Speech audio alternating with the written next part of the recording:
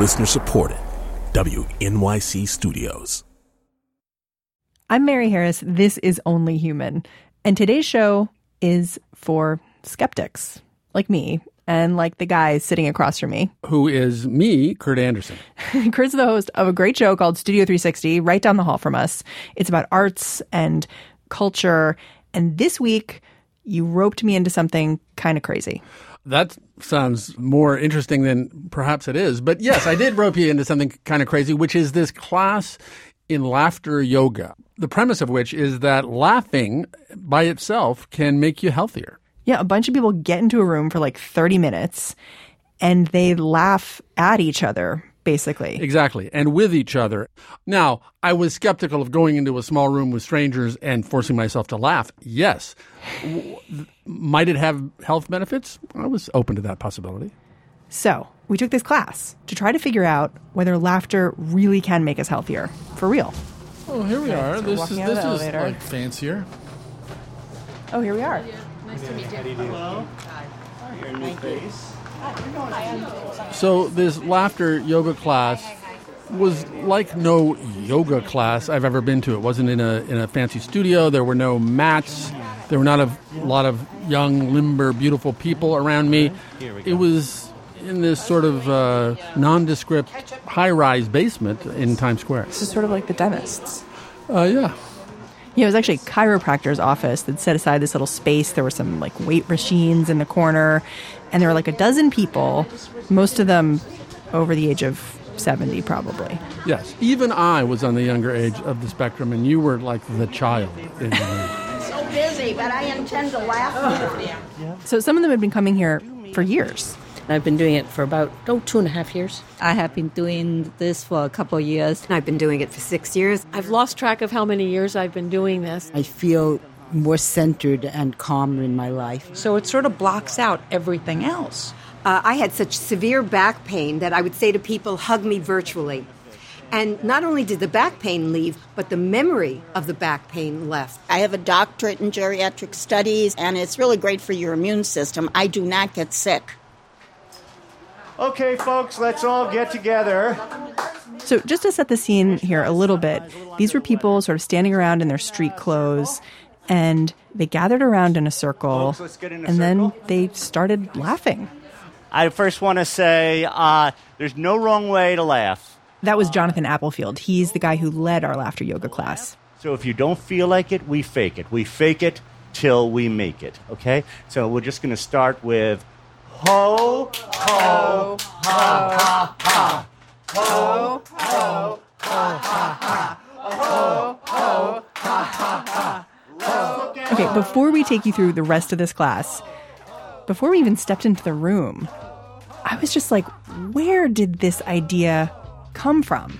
And it turns out it comes from this really interesting place. It didn't start as yoga at all. The inspiration for laughter yoga came from this famous writer and magazine editor named Norman Cousins. In the 1960s, he got this mysterious illness. He was in a lot of pain and he was bedridden. He had these nodules that were like gravel under his skin. So he gets this kind of grim diagnosis from a doctor, but he decides to check out of the hospital and go into a hotel room. And he did this because he thought the hospital wasn't particularly clean and the food wasn't really good either. And he'd read about the connection between stress and health problems. He became a little bit obsessed with the idea that the inverse had to be true too, that positive emotions could heal him. And the most positive emotion of all is laughter. So he stopped taking his medication and he set up a film projector and just starts watching movies like the Marx Brothers. I could dance with you till the cows come home. On second thought, I'd rather dance with the cows till you come home. I made the very interesting discovery that 10 minutes of good belly laughter would give me 2 hours of pain-free sleep. This is a recording of Cousins from 1974. I got rid of the painkillers, the codeine, the sleeping pills, and as I say, I discovered that laughter did produce a natural body anesthesia. This kind of sounds like magical thinking to me, but studies have actually reproduced this effect. Laughing does increase the pain threshold. Cousins wrote a whole book about his experience. He called it Anatomy of an Illness. It was a huge bestseller, and one copy ended up in the hands of a doctor halfway around the world. Now, the reason we call it laughter yoga, because we combine laughter exercises with deep breathing techniques from yoga. This is the inventor of laughter yoga. He's a guy named Dr. Madan Kataria. He invented it in Mumbai in 1995. He cites Norman Cousins as his inspiration. Now thousands of people practice it all over the world. That brings more oxygen to our body and brain and makes us feel more healthy and more energetic. So the subjective experience of feeling better after laughter, while you're laughing, I have no doubt about that. What I wondered about, is there some measurable physical effect of laughter? So I went to an actual expert, a neuroscientist named Robert Provine at the University of Maryland, and he says that to start understanding how laughter works, we've got to look at why humans started laughing at the first place. And that's actually Professor Provine. Being one of the 3 species of chimpanzees, I'm qualified to give you a sample of chimp laughter. The human ha-ha had its origin in the chimpanzee pant sound. Chimps laugh? Chimps do laugh. And in fact, the other thing I discovered, and of course they're primates, we're primates, that is not so crazy, but also rats laugh, they told me. What? Rats laugh. No. Does it sound like anything? All I want to know about is the rats laughing now. Well, laughter is a signal we send to other people to change their behavior. It's a sign that this is about play. I'm not attacking you. In fact, laughter is literally the sound of ritualized, heavy breathing of rough and tumble play. What Dr. Provine and his team does is go out into public places and eavesdrop and watch people as they talk and as they occasionally chuckle and laugh during their conversations and write down how often they laugh, what makes them laugh. He's the Kinsey of laughter. There you go. And what he's found isn't exactly what you would think. What most people said before laughter occurred wasn't anything that was remotely jokey. Perhaps only 10 to 15% of all pre-laugh comments are remotely jokey. They're like, hey, where have you been? Or, where'd you get that shirt? Or, I've got to go now. Not very good sitcom material there. Okay, so we tend to laugh more to just kind of make other people feel good. And I have to say that when we started talking about this, I realized I do this all the time. So I've now discovered that people aren't laughing at my jokes, but they're laughing to make me feel wanted and loved and liked. And there is a term for this in the literature and in the science. It's called social laughter versus spontaneous laughter. You and I may call it fake laughter versus real laughter, but most laughter is social laughter. So you talked to another expert about this. Yes, I did indeed. Another neuroscientist, Sophie Scott at University College London, who has scanned people's brains to see what happens when they and we hear other people laughing. What we see in the brain is there's actually more response to social laughter than there is to spontaneous laughter. There's lots of activation to spontaneous laughter, and it's strongly associated with auditory processing, probably because you hear sounds you never hear in any other context. But when you listen to social laughter, and this isn't a situation where we didn't tell people what to do, they're just hearing sounds, and some of them are laughs, and some of them are authentic, and some of them are social. You get all these activations in brain areas associated with thinking about what other people think. When you hear somebody going, you know that is a fake laugh at some level. Right. And you are trying to work out why that person is producing that behaviour. There is an intention behind it. You know, maybe they're in pain. Maybe they're trying to cover up being embarrassed. Maybe they're trying to make somebody like them. Maybe they're trying to get out of a problem. You know, all this different stuff, that sort of stuff we do with social laughter. I think this is just a sign that we just keep coming back to with laughter, which is that it's never neutral. Right. It's always meaningful, and we're trying to work out what that meaning is. Mary, you were a big pot smoker in your time, I have no doubt, right? Oh, yeah, I look it, right? Well, you don't not look it. Anyhow, I'm sure you know, being a sentient being, that smoking marijuana often causes people to laugh uncontrollably. And I asked Professor Scott if she knew why that was, and she had a very interesting answer. I suspect that the main basis for it is actually that a lot of what's going on day to day, minute to minute in your brain is trying to stop you from laughing. Because there are many situations where it would not be appropriate to get completely hilariously giggly. you are actually suppressing it. So that it just disinhibits this thing we would be doing all the time if we could. Probably, yes. I love that idea, that we're just laughing animals and just we're just keeping it tamped down all the time. Yeah, I suspect so, yeah. Huh. So laughing animals is kind of appropriate because back in the yoga class, we're going back there, we were standing there and doing this really like over-the-top fake laughter. And this is before we were actually told to pretend to be animals, wasn't it? Oh, no, it's coming. Okay. Well, no laughter yoga would be complete without the lion of all laughters. So let's do the lion laughter. What does a lion have? Claws. So let's see your claws. Bounce in your lap. Yeah, that is Kurt and me roaring like lions. And I can still do it. You're kind of into it. I was, and I am.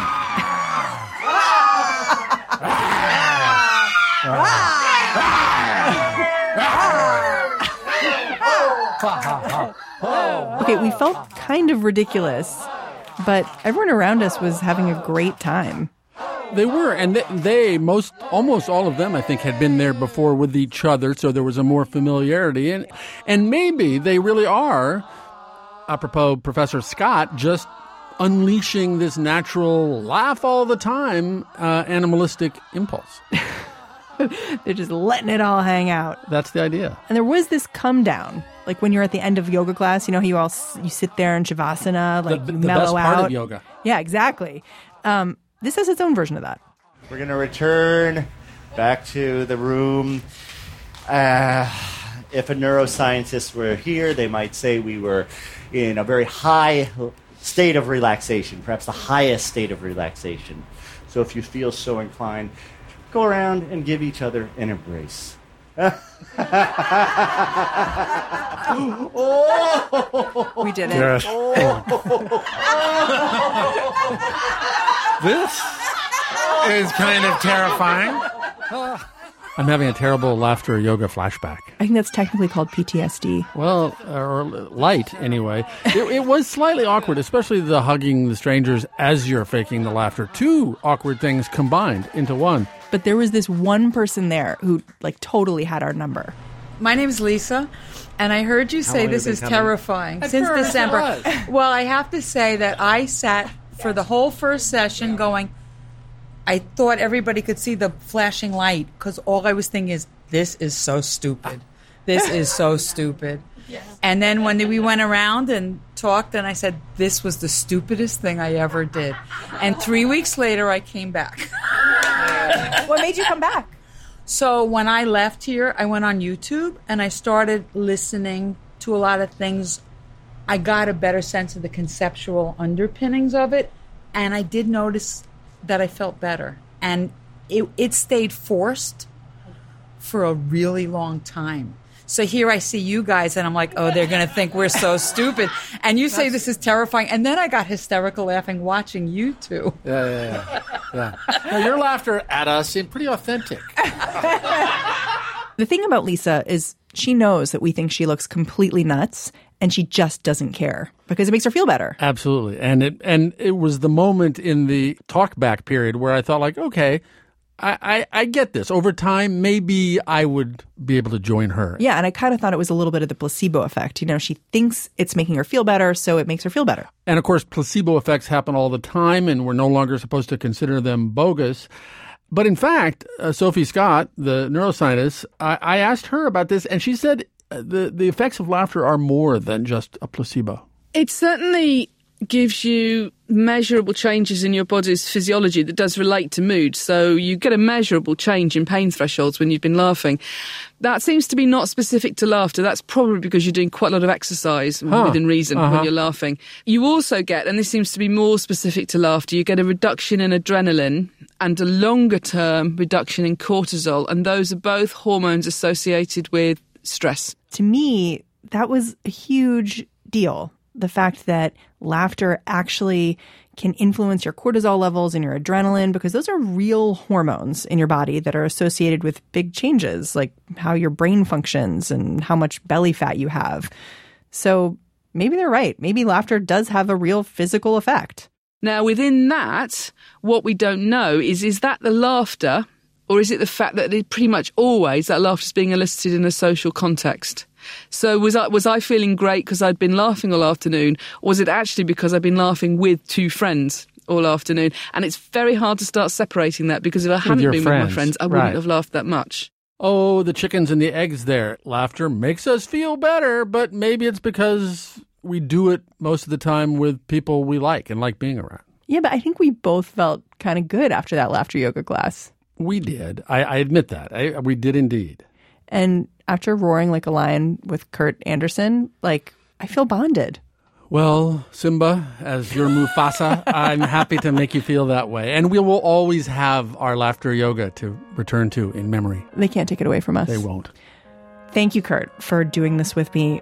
Kurt Andersen is the host of Studio 360. You can hear more about the science of laughter on their show. Check it out at studio360.org.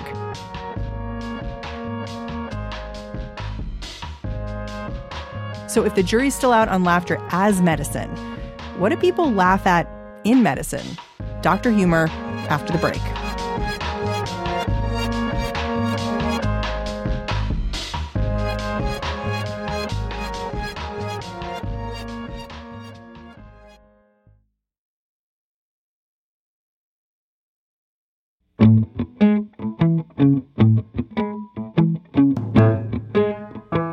Hey guys, do you remember the presidential physical fitness test from back in elementary school? I do. The pull-ups, the push-ups, sit-ups, then you had to run a mile. Okay, this is your chance to redeem yourself. If you are going to be in New York City this weekend, we are having a meetup in Prospect Park in Brooklyn on Saturday. You can join me and the Only Human crew while we try to see if we are fitter than our fifth grade selves. And the best part is that after we sweat it out, there is a free concert. We have 10 VIP tickets to see Femi Kuti and the Bandshell as part of Celebrate Brooklyn. It's Saturday, July 23rd at 5 o'clock. You can get the details and sign up at onlyhuman.org.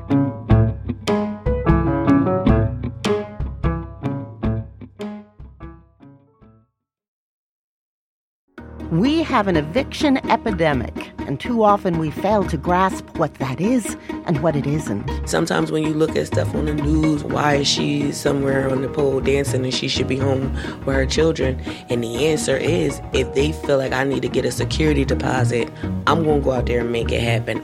I'm Brooke Gladstone with a new series, The Scarlet E, Unmasking America's Eviction Crisis. Listen at onthemedia.org/eviction.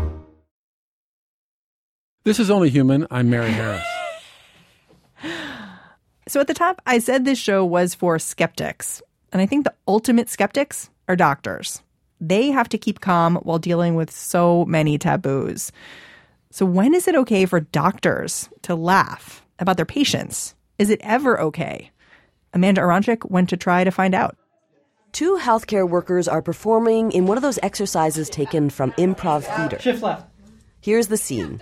They're Santa's elves, and they're standing side by side, and they're sifting through mail at the North Pole. You know, I have problems with deep vein thrombosis, and these strange types are just killing me. Well, you should try. Turns out, Santa's workshop is a brutal place to work. These letters, if you've ever read any of these, I want a pony. Well, you know what? I don't get health insurance, so cry me a river, Sally. Shift right. The group included a dental student, an OBGYN, physical therapist. There were 35 people in total who came to Chicago to attend medical improv. Many of you don't have improv experience, and it is amazing that in these few short days and these... The 4-day workshop is the brainchild of Katie Watson. She's a professor of medical bioethics at Northwestern University. And in her slightly less academic life, she teaches improv and sketch comedy at Second City. She has merged her two worlds here, teaching improv techniques to improve communication in the medical field. I think medical encounters are often unsuccessful when one person, typically the clinician, tries to impose a script on the patient before they've even walked in the room. She says that's the value of medical improv. It's not comedy camp for doctors, but it's about learning to walk into situations without prejudging, to be open and honest, to listen deeply. Every medical encounter is to some degree improvised because you have two human beings who arrive, hopefully without too much of a script, and they have to develop a shared story. And develop rapport quickly, which often does involve humor. And it gets back to the question that brought me here. How are people in healthcare supposed to figure out when humor is appropriate? When the workshop finished for the day, I asked the group, what was absolutely not funny? I'm Lucy. I'm an emergency physician, and I think what's not funny is when stories are shared outside of the workplace. What's not funny is denying or dismissing anyone's humanity. Absolutely not funny is doing harm. Abuse. Picking on the vulnerable. Making fun of patients. Jokes that have to do with race. Violence of any kind is not funny. So clearly, when it came to joking around, there were a lot of off-limit topics. It's a long, long list, right? It's a long list. Yeah. So I guess what I'd be curious to know is, is there anything that is absolutely always funny? This was a harder question to answer. I want something that's, always fine. Like clowns, always fine. No. As a group, they couldn't even agree if farting was always funny. Maybe I was asking the wrong question. Sometimes we use "that's not funny" as a proxy for "that's not okay." And Watson said those are not the same thing. So I wanted to try an example with her. This is from a doctor named John. And John didn't want me to use his last name. So you're John. What kind of doctor can I say I that? am a urologist. Urologist. Tell me, what does a urologist do? Urinary tract and genital tract. So helping someone who's having trouble peeing or has an issue with their sexual organs. If you really took yourself seriously, you'd probably want to tell people you're a neurosurgeon or, a cardiac surgeon or something like that. If you say you're a urologist, oftentimes people will approach that with oh, really? But he loves what he does, and he wants to help people. He also knows his work can lead to some absurd and humorous moments. I had this kid come in, and he said, I think I have a piece of plastic in my bladder. The kid's about 16 years old. I said, well, what makes you think there's a piece of plastic in your bladder? And he said, I was taking a nap, and there was a piece of plastic on my windowsill, and when I woke up, it was gone. The piece of plastic was lost. So John asks the kid, what made you think your bladder is the first place it would be? And I don't know, I'm just sure it's up there, okay? So I look up in the kid's bladder, and sure enough, there's a piece of plastic up there. What? That he's shoved up there. Up his penis? Yeah. Oh, boy. Yeah. So I left the room and just said in passing to a nurse, boy, I hope he doesn't lose his cat. The doctor says he used a little grasper and he pulled the plastic out, and the kid was fine. But is this story funny? Well, you're asking me if it's funny. Yes. Did you think it was funny? Yes. Kudos. I laughed. Katie Watson said I was asking the wrong question. Is it funny? And that depends on your taste in humor. She said this is a better question. Was it appropriate? I would say yes. I don't have a problem with it because the doctor didn't say it to the patient, said it in the hallway. To me, that's his way of just commenting that was absurd, and then moving on. And it was not meant to be heard by the patient. To say that you can never make a joke outside of earshot, I think just goes too far. Watson describes this story as being backstage humor between a doctor and a nurse. Backstage is where patients are not, and front stage is where they are. Many professions have jokes that they share between just themselves. Teachers, journalists, soldiers. But sometimes the line that divides backstage from front stage gets blurry. Take this story out of Virginia from last year. A man goes to the doctor for a colonoscopy. Sorry I have so many questions. It's okay. My first time doing anything like this, so. Okay. If you didn't catch that, he said, sorry, I have so many questions. It's the first time I'm doing anything like this. And then he goes under. Later, in the car ride home, he gets out his phone and realizes he'd unintentionally recorded the entire procedure. And really, after 5 minutes of talking to you in pre-op, I wanted to punch you in the face and man you up a little bit. The doctors made fun of his anxieties and that he didn't like watching the needle go in his arm. Well, why are you looking then, retard? I said turn your head. Why are you looking? That person is naked and unconscious. They're as vulnerable as they ever will be. This situation also presents a dilemma. Are you backstage or are you front stage? The patient had accidentally transgressed what the doctors thought was a safe space. Watson says that's not the problem, though. The doctors weren't joking about last night's episode of Broad City or a panda video. They were joking about the patient. The patient was unconscious, but they're still present, and the doctor's in the midst of his or her work. And I think that still counts as front stage. So how are people who work in healthcare supposed to navigate this fraught territory? I went back to the improv students. They said humor is really important in their line of work. It makes all of the difficulties tolerable. I think humor is the thing that can be the light in the darkness. Sometimes if you don't laugh, you cry. Lauren, a social worker from Chicago, said humor is inherent in the kind of work she does. Yeah, I think humor and laughter, it's coping. And I work with people with dementia and their families. And in our encounters, everyone's like, oh, that's real. And it is. But in every encounter, there's a moment of laughter. There's a moment of, the surreal that is occurring. So it helps cope, it helps connect, and it helps deal with what's happening. That was the point. Whether it's appropriate or not, humor in medicine is inevitable. Oh, here's one for you. Yeah, read it. I want a new kitty cat. You know what I wish? I wish I didn't have heart murmurs. That's what I wish. Kidding. That was our reporter, Amanda Aronchik. Thank you to Studio 360 for co-producing this episode with us. You guys are awesome. You can check out their show at studio360.org. Only Human is a production of WNYC Studios. Our team includes Amanda Aronchik, Elaine Chen, Paige Cowett, Julia Longoria, Kenny Malone, Fred Mogul, Lisa Rappaport, and Jillian Weinberger. Our technical director is Casey Means. Our executive producer is Lital Malad. Thanks to Danielle Fox and Stephanie Daniel. Jim Schachter is the Vice President of News for WNYC. I'm Mary Harris. Talk to you next week. I want to just always have that music. Support for WNYC's health coverage and Only Human is provided by the Chirina Endowment Fund, Jane and Gerald Catcher, the Robert Wood Johnson Foundation, the Simons Foundation, the Alfred P. Sloan Foundation, and the Winston Foundation.